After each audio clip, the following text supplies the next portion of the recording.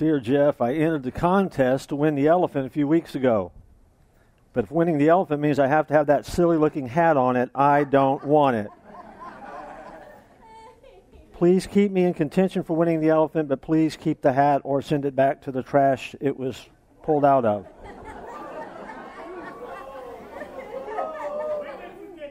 What's that? I'm reading it real time right now. Here's another. Alabama who? Oh, here's another. Do they have a school in Alabama?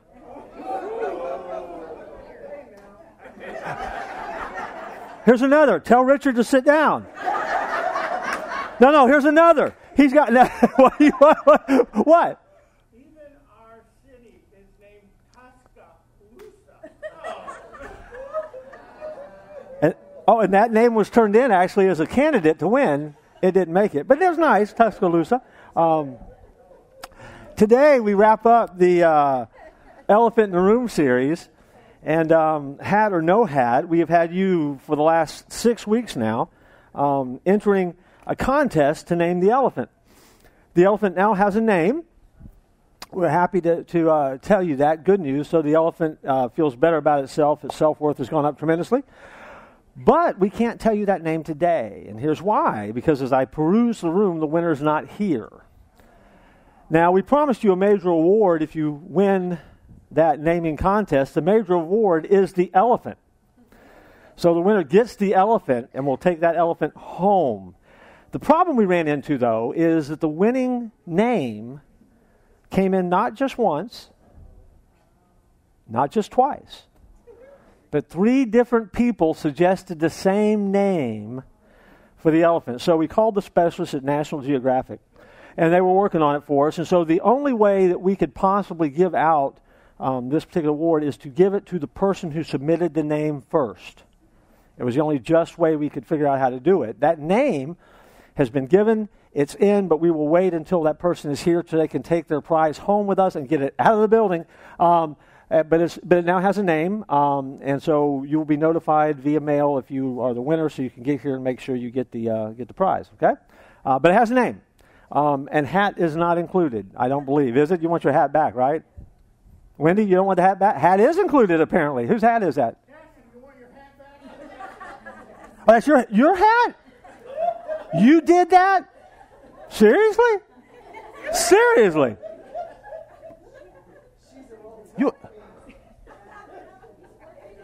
Darian? That's your mama that did that. Oh, man. I'm beyond words here. Today, we land this elephant series with a Bible study I think is going to be very important. It's going to be important for you in the room no matter what age you are. We're going to introduce a formula today, if you will, a set of principles that I think is going to help you in any walk of life. And so if you are a kid, a student who's trying to figure out life, those lessons, if you can remember them, will carry you a long way. If you are an adult that's just trying to process life and life is getting the best of you sometimes, this will help you. If you're a leader and you lead any organization, you work with people, this will be helpful for you. If you're a ministry like we are, we're trying to do what we need to do as we move to the future. This is helpful for us. And so there are some things that are foundational for us in here today, and I'll get to those in a minute. But this Bible study is called The Irresistible, Impossible Elephant.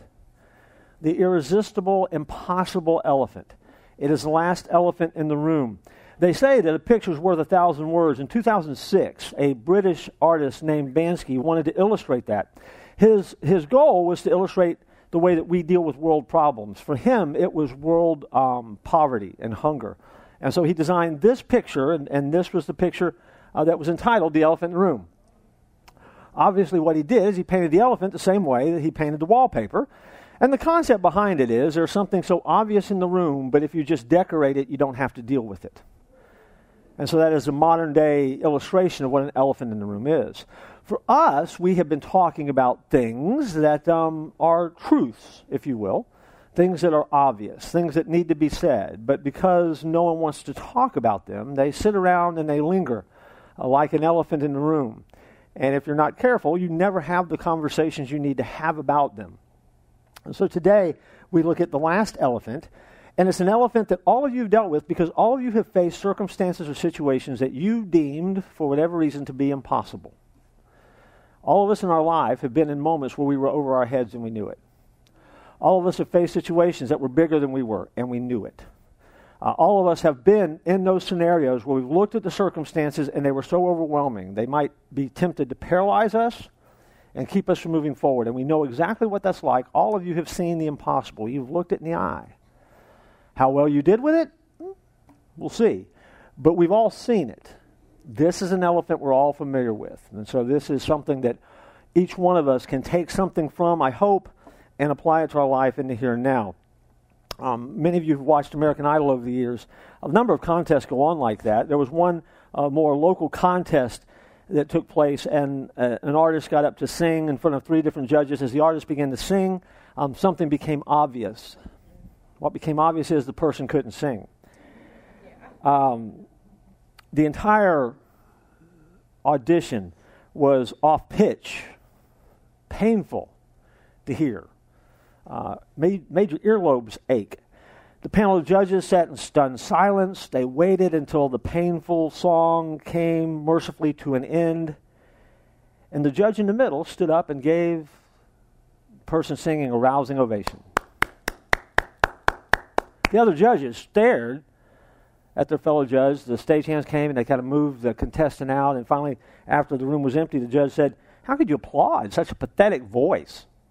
I mean, that was awful. It was terrible." And the judge said, "Well, I wasn't praising the young man's voice. I was praising the young man for the courage to get up in public and do what he just did." Because sometimes it takes guts to step up and do something. Now, for many of you, if you had to sing at an audition, it would be that kind of experience. It would take an incredible amount of guts. It would seem impossible. But for us today, we're going to go to a passage of Scripture in Matthew 14:25 through 32 that is in Scripture a very well-known passage. It's a spectacular passage, but don't kid yourself, it is an impossible passage. It is loaded with impossibility.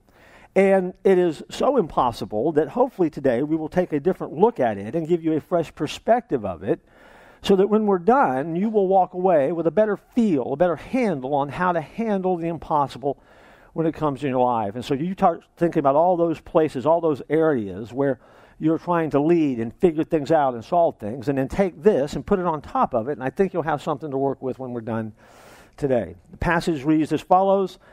Keep your Bibles and apps open. We'll unpack it a verse at a time in a few minutes. It says this: "Shortly before dawn, Jesus went out to them walking on the lake, and when the disciples saw him walking on the lake, they were terrified. 'It's a ghost,' they cried out in fear. But Jesus immediately said to them, 'Take courage, it is I, don't be afraid.' 'Lord, if it's you,' Peter replied, 'tell me to come out to you on the water.' 'Come,' Jesus said. And then Peter got out of the boat, walked on the water, and came toward Jesus. But when he saw the wind, he was afraid, and he began to sink, and he cried out, 'Lord, save me.' And immediately Jesus reached out his hand and caught him. 'You have little faith. Why did you doubt?' And when they climbed into the boat, the wind died down." Today is about attempting the impossible, and I want to be as transparent as I can this morning. This Bible study, every once in a while you teach one that's a little bit more personal to you. This one is personal to me because it incorporates some philosophical things about my life, the way I view life, the way I try to lead, and you'll understand that in just a minute. But the impossible, to me, is extremely irresistible. I'm one of those guys where if it hasn't been tried, I want to try it. If it hasn't been done, I want to do it. If somebody says you can't do that, I'm the guy wanting to do it. I am the proverbial wet paint. Sure, it's wet. You want to try it just to make sure. I want to be that guy. I want to be that guy. There's something about the impossible that really is irresistible to me. I'm fascinated by it. I can't walk away from it. I love to be stretched. That's me, and that's a personality thing, and then that's fine. The dictionary says the impossible is something that's extremely difficult to perform, a task that is extremely overwhelming or difficult to perform. A slogan in World War II came along, and we're familiar with it today. If it's difficult, it will take a day or two. If it's impossible, it will take a little longer. But the idea behind it was, in the war effort, it will get done. It's going to happen. Jesus talked about this. And if you want to know how to deal with the impossible, it's good to remember that the Bible is loaded with conversation and instruction about the impossible. This is what Jesus says in Matthew 18:27. What is impossible with men is possible with God. What's impossible with men is possible with God. If you've been around here long enough, you've heard me say this so many times that you can say it with me. It is the way that we try to be who God has called us to be. It's the way that we're to live life. It's the way that we lead. It is that guiding thing that runs in the background of all our lives that I say as almost like a mantra sometimes, but I don't want you to lose the impact of what it means. It's simply this: direction, not intention, gets you to your destination. If you've been here longer than a month and a half, you've heard me say that somewhere in the context of a Bible study somewhere. Direction, not intention, gets you to your destination. We live in a world of people who have great intentions, but if they don't set the direction on something, they never get there. Spiritually, you are exactly where you aim to be. The direction you have set for your life is where you are spiritually right now. It happens and works in every area of your life. It's a no-fail policy, right? You figure out the direction you want to go, and you have to move past good intentions to get there. That's the way we live life. Recently, I shared something with our staff first, and then last weekend I shared it with our board here at the church at 434. It's something that I started playing with back during the pandemic. I got serious about it sometime after the pandemic, and my quest was to go into God's Word and to look at the scenarios where God stepped in and led people to do something. What did that look like? How did they do the impossible? How does those things that are bigger than you are happen in Scripture? And so I want to share that with you, and then I'm going to unpack it over the next couple of minutes. It's very simple. Impossible is that moment where you realize that you're getting ready to do something that's bigger than you are. As an individual, you've been in a set of circumstances where it seems like the odds are overwhelming against you. You have nothing in your mind that helps prepare you for this moment. So you're facing something that could be scary, it could be big. It's an impossible scenario. You can define impossible, but the impossible is there. Once you realize that something is impossible, I think if God has his hands in it, then something else begins to happen. The impossible becomes improbable. In other words, after you've come and dealt with the impossible, then all of a sudden you begin to see that there might be a way. You begin to discover, okay, well, if it were going to happen, this is how it would happen. But you know, you can't do it.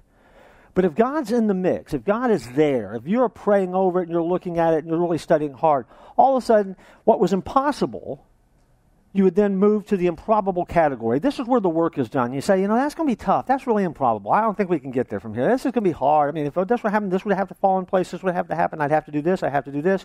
God would have to show up and do this.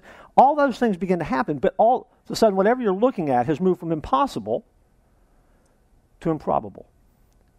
But once you work on that improbable piece, once the improbable starts to take place, then all of a sudden, as you start doing the groundwork, the heavy work, the rolling up your sleeves and the lifting on it, and you start moving forward because you know that God has called you to do it, it moves from the improbable to the inevitable. In other words, you don't know when it's going to happen. You don't know how it's going to happen exactly, but you simply know this. You're working on it, you're doing it, and it's inevitable. It's going to take place. Great example of this. In the Bible, Noah. God says, I'm going to destroy the world. I want you to build a boat. What is that going to look like? And it's going to rain. The world's going to flood. Noah, he'd never seen rain. I mean, the scenario is impossible. The creator of the universe has spoken to me. He's told me to build a big boat because he's going to destroy the world with rain. Had no idea what rain was. Had no idea how big the world was. And yet, he said, okay, I guess. And all of a sudden, God began to put the pieces in place for him to start doing the improbable, which was build a big boat. And for well over 100 years, Noah, not Moses, as I said at 9 o'clock, but I did say they talked on the phone. Noah began building this boat. And in spite of the criticism, in spite of all the people saying, what are you doing? That's crazy. You've lost your mind. It's not going to happen. And you can put animals on there. Where are the animals going to come from? You prove every animal, that's going to happen? Sure, that's going to happen because they're all running around your zoo here, right? It's just not there. But the improbable all of a sudden becomes something he begins to aim at. And then the improbable turns into the inevitable. God says, okay, here they come. And he sends the animals. Those animals start showing up 2 by 2 in line like they're supposed to. No lion tamer. No pig wrangling. They just go. And then Noah's built a boat, and he has that realization at some point, and I don't know if you ever caught this in Scripture or not, but Noah has this moment where he's like, this boat is so big and that door is so heavy, I can't close that door. And he gets in the ark, and then God closes the door. And it starts to rain. What was impossible 100 years before, because he did the work, became improbable. And all of a sudden the inevitable happened. And Noah saved humanity because God had a plan. Now, in your life and our life, that may not be that spectacular, and hopefully it's not. Hopefully your impossible doesn't involve the entire destruction of civilization as we know it. But if it does, feel free to share. But our impossibles look a little different than that. It could be job scenarios. It could be relationship scenarios. It could be situations that you're dealing with loved ones, extended family, friends. It could be a work environment where you're trying to move an organization to the next level. For ministry, you're trying to do the next step in ministry. All those kind of things come into play. And I want you to understand that there's a philosophy that you have to embrace. It's a way that you live life. And I would suggest to you that if you're a follower, it might not be a bad idea to go back and play with that biblical model I just shared with you. Because there seems to be something about the way that God works where he takes what is impossible, he moves it to improbable, and then it becomes inevitable. And it's your job to decide what you're going to do with that. Most of us have a philosophy in life that is not expressed in words, however. It's expressed in the choices and the decisions that we make. It's not what you say about how you live. It's what you do with your life. And I want you to understand, although the culture will not agree with me, and although the culture will not say the same thing I'm getting ready to say to you, you need to hear what I'm going to say.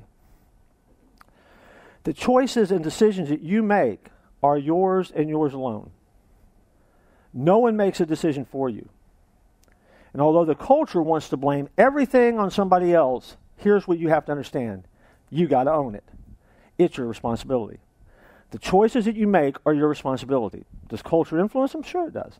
A lot of circumstances will influence them, but the choices that you make, what you do with those circumstances, what you do with those situations, you have to own. And in a day and age where no one wants to own anything, where it's always somebody else's fault, somebody else has done this, somebody else is responsible for this, we like to back away and say, well, I can't do anything about this. This is an impossible scenario, and it's out of my hands. And I want you to know, biblically, that's hogwash. Because if God has called you to do something, he's called you for a reason that's not impossible. And you then have to decide, am I going to take the responsibility and do something with that and step up and be who I'm supposed to be, or will I not? And that's on you. Not me. Not the person sitting next to you. That's on you. And you can whine, you can gripe, you can complain about it. You can wring your hands and say, it's awful. And we'll all pat you on the back and say, oh, it is. But it is your responsibility. And so this is all about whether or not you're willing to be a person who's willing to live whatever scenario God has for you, and sometimes that means stepping into the impossible. And so that's what we're going to look at. The first thing I want you to see is I want you to see the impossible, because this passage is loaded with it, and I want to point some things out as we move through it. But go back to verse 25. Shortly before dawn, Jesus went out to them walking on the lake. When the disciples saw him on the lake, they were terrified. It's a ghost, they said, and they cried out in fear. But Jesus said immediately, take courage, it's I, don't be afraid. Now I stop there, and I say this is an impossible situation, and here's why. got to remember the setting here. Jesus has told the disciples to get into a boat. They are going, and they're out in the boat, and they're there because it's where they're supposed to be. And yet a storm has come up, and they are afraid. They're afraid of the storm. The storm is bad. The storm is big. These are experienced fishermen, some of them, but they are fearful that they might die. Jesus, then, for whatever reason, because he was praying and because he had been by himself, he was now deciding that in the middle of the storm, now was the time to come out to them. And Jesus has his reasons for doing this. He's going to teach a lesson. We know that. His timing is always perfect. We know that about God. We trust that. It just seems a little odd to me, but again, I'm not God, which is why that works, right? And so Jesus walks out on the water. He comes out in the middle of the storm because that's a good time to come out and meet his best friends in a boat in the middle of a storm. And they see him. And the Bible says they're terrified. And they think he's a ghost. Now, I know some of you are real spiritual. And you're sitting there thinking, yeah, if it were me in that boat, I'm sitting there thinking to myself, I wouldn't be afraid if Jesus came out on the water. I'd say, hey, Jesus, come on out. Help me out and let's get in the boat. The disciples have no frame of reference for a man walking on the water in the middle of the storm. It's never happened before. There's nothing in their gray matter that has a place to put that on a shelf somewhere and say, well, I can understand this experience because this has happened. See, any experience in your life, you process through your other experiences. Anything that happens to you, you go back and you lock it to something that you can connect to. And then you use that experience and you put it on a shelf somewhere and you compartmentalize whatever's happening so you can process the world around you. That's the way that we all live our life. That's normal. That's the way that God's created us. So we got to cut the disciples some slack. Because they ain't seen this before. Nobody's seen this before. It's not normal behavior for someone to be out walking on the water. And so they're afraid, and they think he's a ghost because they think they're going to die.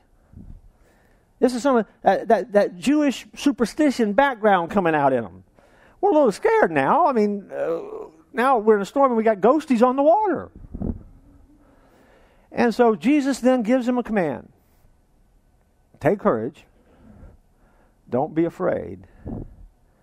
It's I. And I want you to know, I'm like, hold on, stop the story. I'm in a boat and I think I'm going to die, and your command to me, Lord Jesus, is take courage, don't be afraid? Can we do a little more than that? I mean, you ever been in a situation where things are bad and someone just gives you good advice? You're scared to death. They come on, oh, don't be afraid, it's going to be okay. You're hurting really bad and the world's falling apart. They just say, oh, suck it up, buttercup. Or then instead of that, they want to tell you a story about what happened to them. Oh, I know exactly how you feel because one day I was going through this and this happened to me and oh my goodness, it was terrible. But I made it through. Now, your situation is nowhere near as bad as mine. I've just told you a worse scenario. I was okay. You'll be okay too, sweetheart. We do stuff like that all the time, and not any of that changes our circumstances. And notice that when Jesus says, take courage, it's I. He knows they think he's a ghost. They know that he's afraid, but you know what? There's still a storm going on. They're still afraid. And Jesus has commanded them to do something that for the most part is impossible. Because I don't know how you live, but I just can't turn fear off like that. I don't have a switch where I go, boop, and all of a sudden fear is gone. That's not the way it works. Again, you may be more special than me. And maybe you figured out a way to handle that. But there's a command that has just been ushered across a storm into a boat where a bunch of guys are afraid, and he's been told, don't be afraid, and what are they going to do with that? That's impossible. And I want you to know that impossible situations are common in life. And when you face them, we all tend to do what we all tend to do. We look to those people who are close to us. In the boat that day are a bunch of disciples, and they're all scared together. There's not one disciple in that bunch that's standing boldly at the front of the boat going, don't be afraid, we'll be fine, boys. It's not happening. They are wet and they are cold and it's a mess. And now they've got a ghost on the water saying, don't be afraid, it's I. And somebody recognizes that I as Jesus. but they're still scared.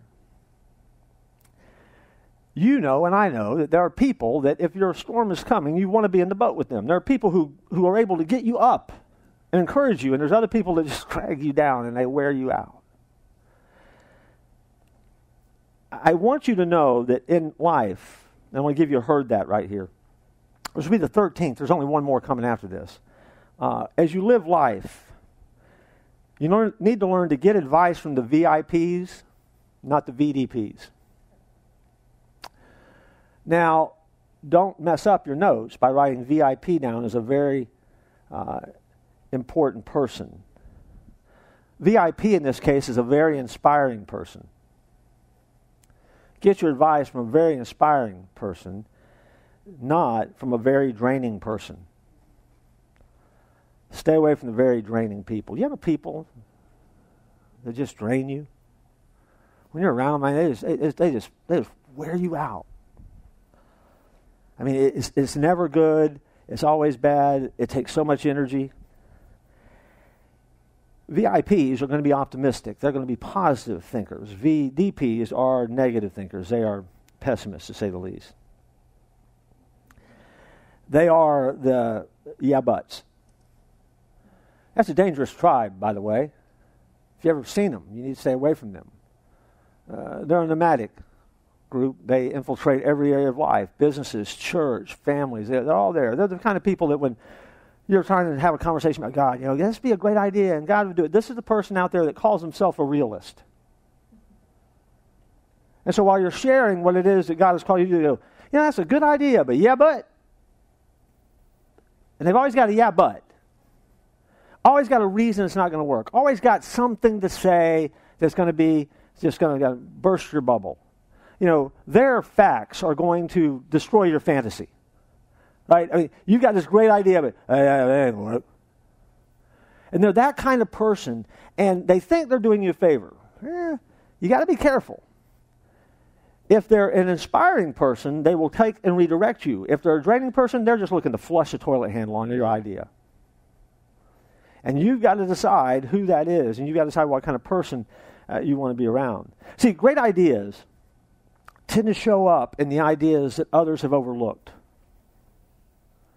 And no idea is as overlooked as the unthinkable or the impossible. I'm afraid that sometimes in our life as followers, God is calling us to do the impossible. But because we don't have any way to frame it or understand it, we just look at it, glance at it, and keep moving on. Because we've surrounded ourselves with draining people who say, yeah, that's a good idea, but somebody else has got to do that. And I wonder sometimes how much we've missed out on because we haven't jumped into the call of God in our life and embraced what he wants us to do because it was just too big. And we never took the time to go through the process of seeing, is this something that I can have the courage to do? Is this something that somehow there's a way to get there? Am I going to pray about this? I'm going to look at it close. I'm really going to kind of tear it apart and see what can be done about that. A pessimist sometimes, or a pessimist, according to Winston Churchill, sees the difficulty in every opportunity. An optimist sees the opportunity in every difficulty. If I were to say to you, have you ever heard of the Titanic? Show of hands. You ever heard of the Titanic? Wouldn't it be awesome right now if we could say, the Titanic was just a footnote in history? I mean, we've seen it. We've seen the movie, right? I mean, the movie actually was longer than the entire ship journey. The movie was like 9 hours long. I think the ship was only on water like 15 minutes. And it was a tragic film. We lost Leonardo DiCaprio because Kate Winslet wouldn't let him float on the same floaty she was on. Instead, she said, Leo, you grab that piece of wood, you're going to drown.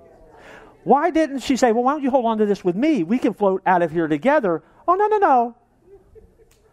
We'll just let Leo say, hold on, Rose. As he disappears between the cold, murky water, Titanic.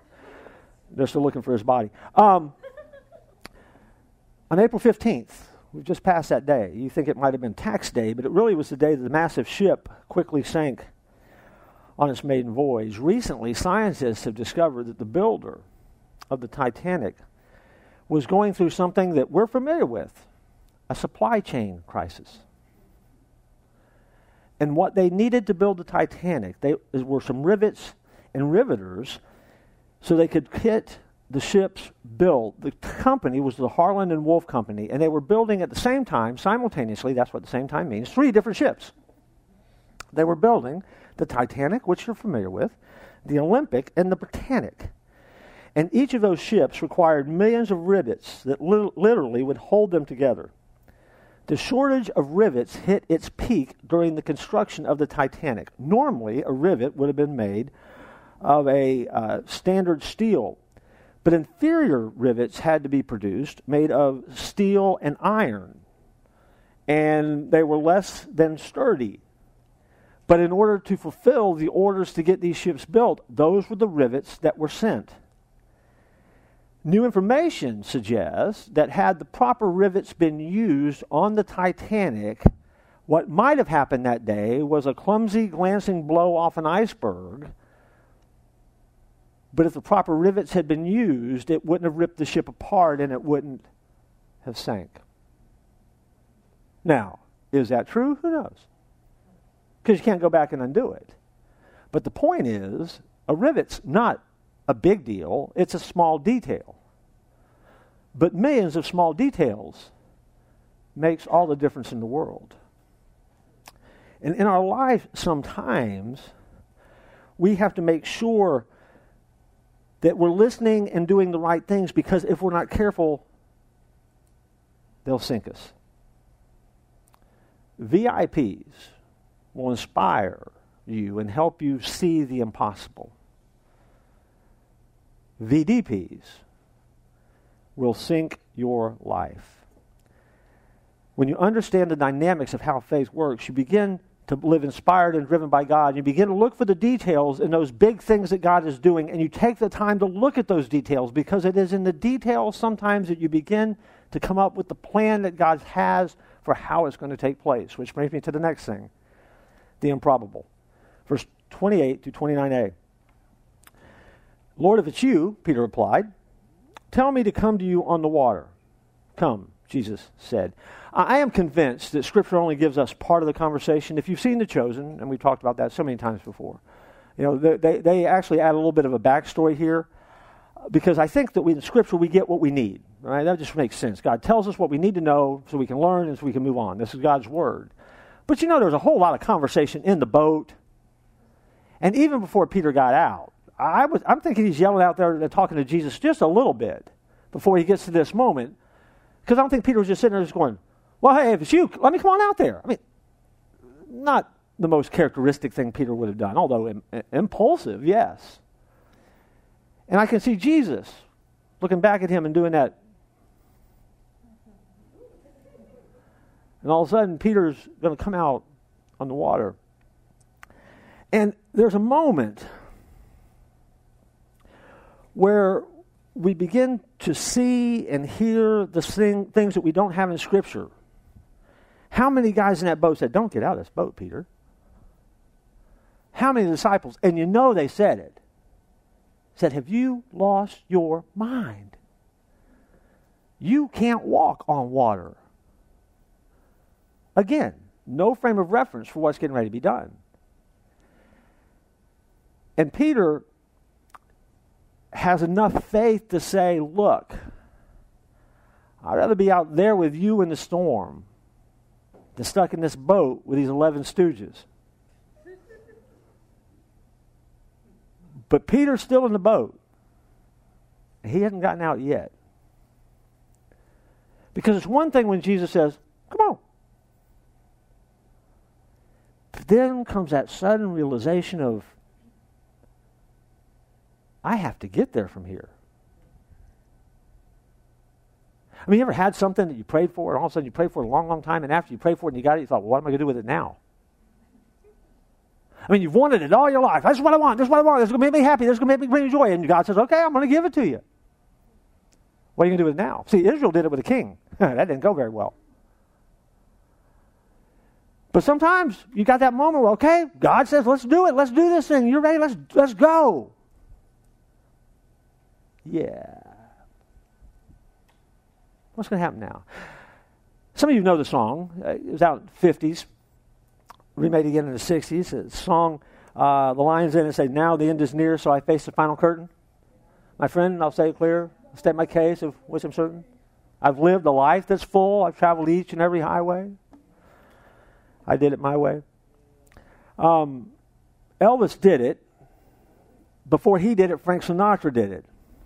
Sinatra made it a hit before Elvis came along. Elvis should have learned a lesson.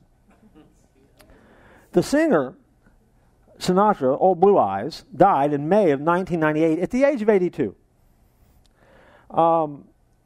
When he died, everyone said, they've said to this day, there'll never be another Sinatra. There's not, because he's dead. But when Frank died, he left his family and friends in a world full of fans who grieved his loss. They still listen to his music. He left behind millions of dollars in cash and assets, cars, houses, land, and stock. He left all of his platinum and gold records and his Grammys and his Oscar. But when Frank Sinatra lay dying in a hospital, his family and closest friends were in the room with him, and they were encouraging him to fight to live. And they said, Frank, fight. You keep fighting. You keep fighting. You keep fighting. And the last words of Frank Sinatra to his family and friends was he opened his eyes widely and looked back at them and uttered these two words, I'm losing.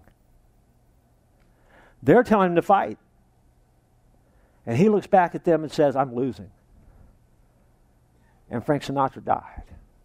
And in that moment, he steps into heaven, or into eternity, and he stands before Jesus. And Jesus does what Jesus will do with all of us. Why should I let you into my heaven?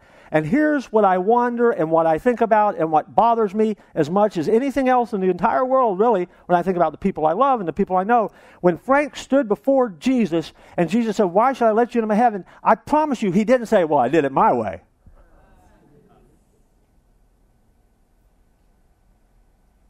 But how many of us try to blow through life past the things that God has for us and pride ourselves on doing it our way? I want you to hear me very carefully. If you're living life your way, hear me, you're an idiot.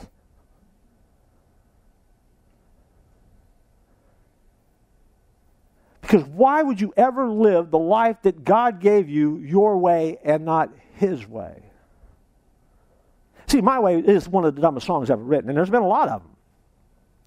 But it ranks right up there in all-time dumb songs because it's a great proclamation, a testimony to how badly we will blunder our life if we're not careful. You live your life your way, you are a fool. You live your life God's way. And then you got a life worth talking about. And so when we come to moments where we start looking at how God works and what He wants to do in our life, we have to decide, I want to live and I want my life to be everything that it's supposed to be. See, people get nervous about having dreams and visions for their life. And I don't know if you ever get that way or not. Because when I start talking about dreams, sometimes people say, well, Jeff, I don't have any dreams. Or I don't really have a big vision. And I want you to know something. That's okay. I'm going to let you off the hook today. But here's what you got to hear. I promise you this. God has a vision for your life. Even if you don't understand it all, if you don't see it all, you don't have to worry about creating your own vision and dreams. God has one for your life. You just have to say yes. See, we're back to our responsibility, our choices again. You just have to say yes. And once you do, then all of a sudden you're free to attempt the impossible. Peter did not get out of the boat until Jesus said, come on out here. He started by being afraid. He had mustered up enough courage to say, I want to be out there with you. And Jesus said, all right, let's go.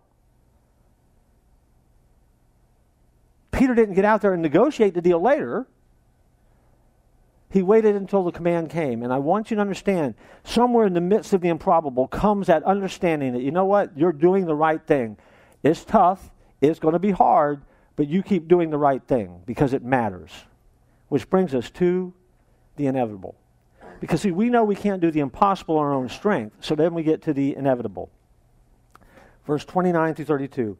Then Peter got down out of the boat, walked on water, and came toward Jesus. This is his inevitable moment. I see this, and I often ponder this moment as well, because it's one thing when Jesus says, come out in the water. It's entirely different to put your first leg over the side of the boat and feel the water on your feet. And to kind of slide out on the side of that boat. And then put all your full weight, not half weight, full weight. See, when I fly on planes, I never put my full weight on the plane because I'm afraid. I've never flown with my full weight in a plane seat. Doesn't happen. I'm always hedging my bets. But you have to put your full weight on that one leg to get that other leg over the side of the boat. I don't think you have to think about mechanics of getting in and out of a boat. So Peter has to put his full weight on that one leg. And what did he think in that moment when it didn't sink? See, I don't know about you, but I'd probably wet my pants. Who's what?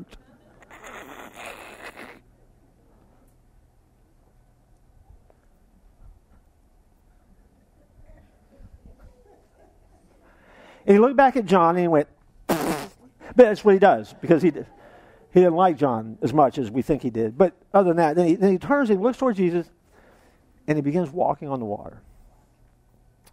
It's an amazing moment. Reminds us of a truth that we need to remember. If you're going to walk on water, you got to get out of the boat. You don't do the impossible by staying in the boat. And a lot of us never get out. We never move by faith beyond what we know. We choose the safety of the boat instead of chasing that thing that God has for us. And life is a journey. And if you think that God created you to keep doing reruns of what you did the day before, you don't know God very well. He's placed you here for a purpose. Yesterday is gone. Today is the day. How do I know that? Well, the Bible says His mercies are new each day. The mercies I needed yesterday, I don't need today. Because today's a brand new day. God's going to do a new thing today. He's going to take you somewhere you haven't been yet. He's going to show you something that He hasn't shown you yet. You're moving to a brand new something. See, I've always been amazed when church folks get in that mindset of, well, we just kind of like the way things are. That's really closely associated with, well, we've never tried it that way before. It's that idea that, well, you know, we're just fine right here. And I want you to know, we've talked enough about this to know that there's a culture out there that desperately needs to know who God is and what He can do. And God has called us to touch and change the world with the love of Christ. What we did yesterday was fun, but that was last weekend. That was WrestleMania. Battle of good for evil continues on this weekend. What are we going to do now? And God is always calling us to move forward, always calling us to be something beyond where we are. Jesus looked at Peter and said, hey, come on out here. But you know that was prompted by the question, God, if there's something you want me to do, tell me. See, I think it's one of the most overlooked moments in that whole story. What was it about Peter that said, Lord, if that's you, tell me to come out there? I mean, I got to give the guy props. He was willing to ask the big question. See, we don't ask that question because we're afraid of the answer sometimes, right? We don't really ask God, what do you want me to do? Because we're afraid when the answer comes, we might not want to do it. And I guarantee you, between the question and Peter getting out of the boat, there was a whole lot of gray matter happening. I'm sure he's thinking, I shouldn't ask that question. Because Peter, again, still, he's terrified. In that moment where he has to get out and he has to move, and in verse 30 we see it, but when he saw the wind, he was afraid and beginning to sink, he cried out, Lord, save me. Immediately Jesus reached out His hand and caught him. You little faith, why did you doubt? When they climbed into the boat, the wind died down. Peter, and you know this, I mean, this is, the Bible tells us this, when he lost his focus, he looked at the wind, he quit focusing on Jesus, he sank. In our lives, we do exactly the same thing, right? I mean, if we don't focus where it needs to be, we get in trouble. Let me give you the last heard that. It's this one. Follow His calling, not the circumstance. Follow His calling, not the circumstance. See, a lot of us in life allow circumstances to dictate what we do. I want you to know that you need to follow the call of God in your life and let that dictate what you do, not the circumstances. And when you're trying to do the impossible, for goodness sakes, keep your eyes on Jesus. See, it's easy to criticize Him because He sank. I don't think Jesus was screaming at him when He said, "You have no faith, why do you doubt?" I don't think He went all football coach on him. I think it was much more gentle than that. I think as he lifted Peter back up, and the scenario is there, right? Jesus reaches down. Jesus is standing on top of the water. He reaches down. He pulls Peter up and pulls Peter up, full standing on top of the water with him. So Peter's not just walked on the water once. He's now walked on the water twice because he's got to walk back to the boat. And I think that Jesus, as they're taking that walk, says, oh, you little faith. Why did you doubt? As he's walking him back to the boat. See, I'm going to cut Peter a lot of slack. Because when I read this story, here's what I know about Peter. He's only the second person in all of human history to walk on water. The first one was Jesus. The second was Peter. I'd like to be that guy. I would like to be that guy that would be willing to get out of the boat and walk on water just because Jesus said, come on out here. Because that's how the impossible happens. Somebody's got to be willing to get out of the boat. I think it's interesting, too. The disciples all learned this lesson. I mean, they got it. They saw it. But it did take one of them getting out of the boat to get it. If there ever was a moment that Peter became the leader of the disciples, this was that moment. There's a lot of other hints. There's a lot of other things. Peter was obviously close with Jesus. I mean, they were close friends. But if there's ever a moment where Peter became their undisputed leader, I think it was here. And don't kid yourself, Peter was tragically broken like the rest of us. He didn't let him forget it. Because I guarantee after Jesus was gone back to heaven and Peter was in charge, I'm sure at the weekly staff meeting of the disciples, Peter at some point would have uttered the phrase something like, hey, now, I tell you what, this is a decision. Any of you in the room who walked on water, we'll do the deciding. Oh, wait, that's only me. Okay, I'll take care of this. Oh, I think he reminded the rest of the guys this a lot. But I think this is the moment that he emerged and became something very different. Back in the 1950s, David Broadbent performed a fairly simple experiment. He used a set of headphones, and he did several different test subjects with these headphones, and they put on a headphone on each side of their head at the same time, and he would send two different messages, one through the right ear, one through the left ear. The test was simple. What do they hear? As he did the test, the results are exactly what you would expect. For each and every one of the test subjects, they could hear voices in both of their ears, but they could only listen to one voice at a time. They could hear the noise, but when it came to listening and processing, they could only process one voice. We do the same thing to this day. God says, forgive as you've been forgiven.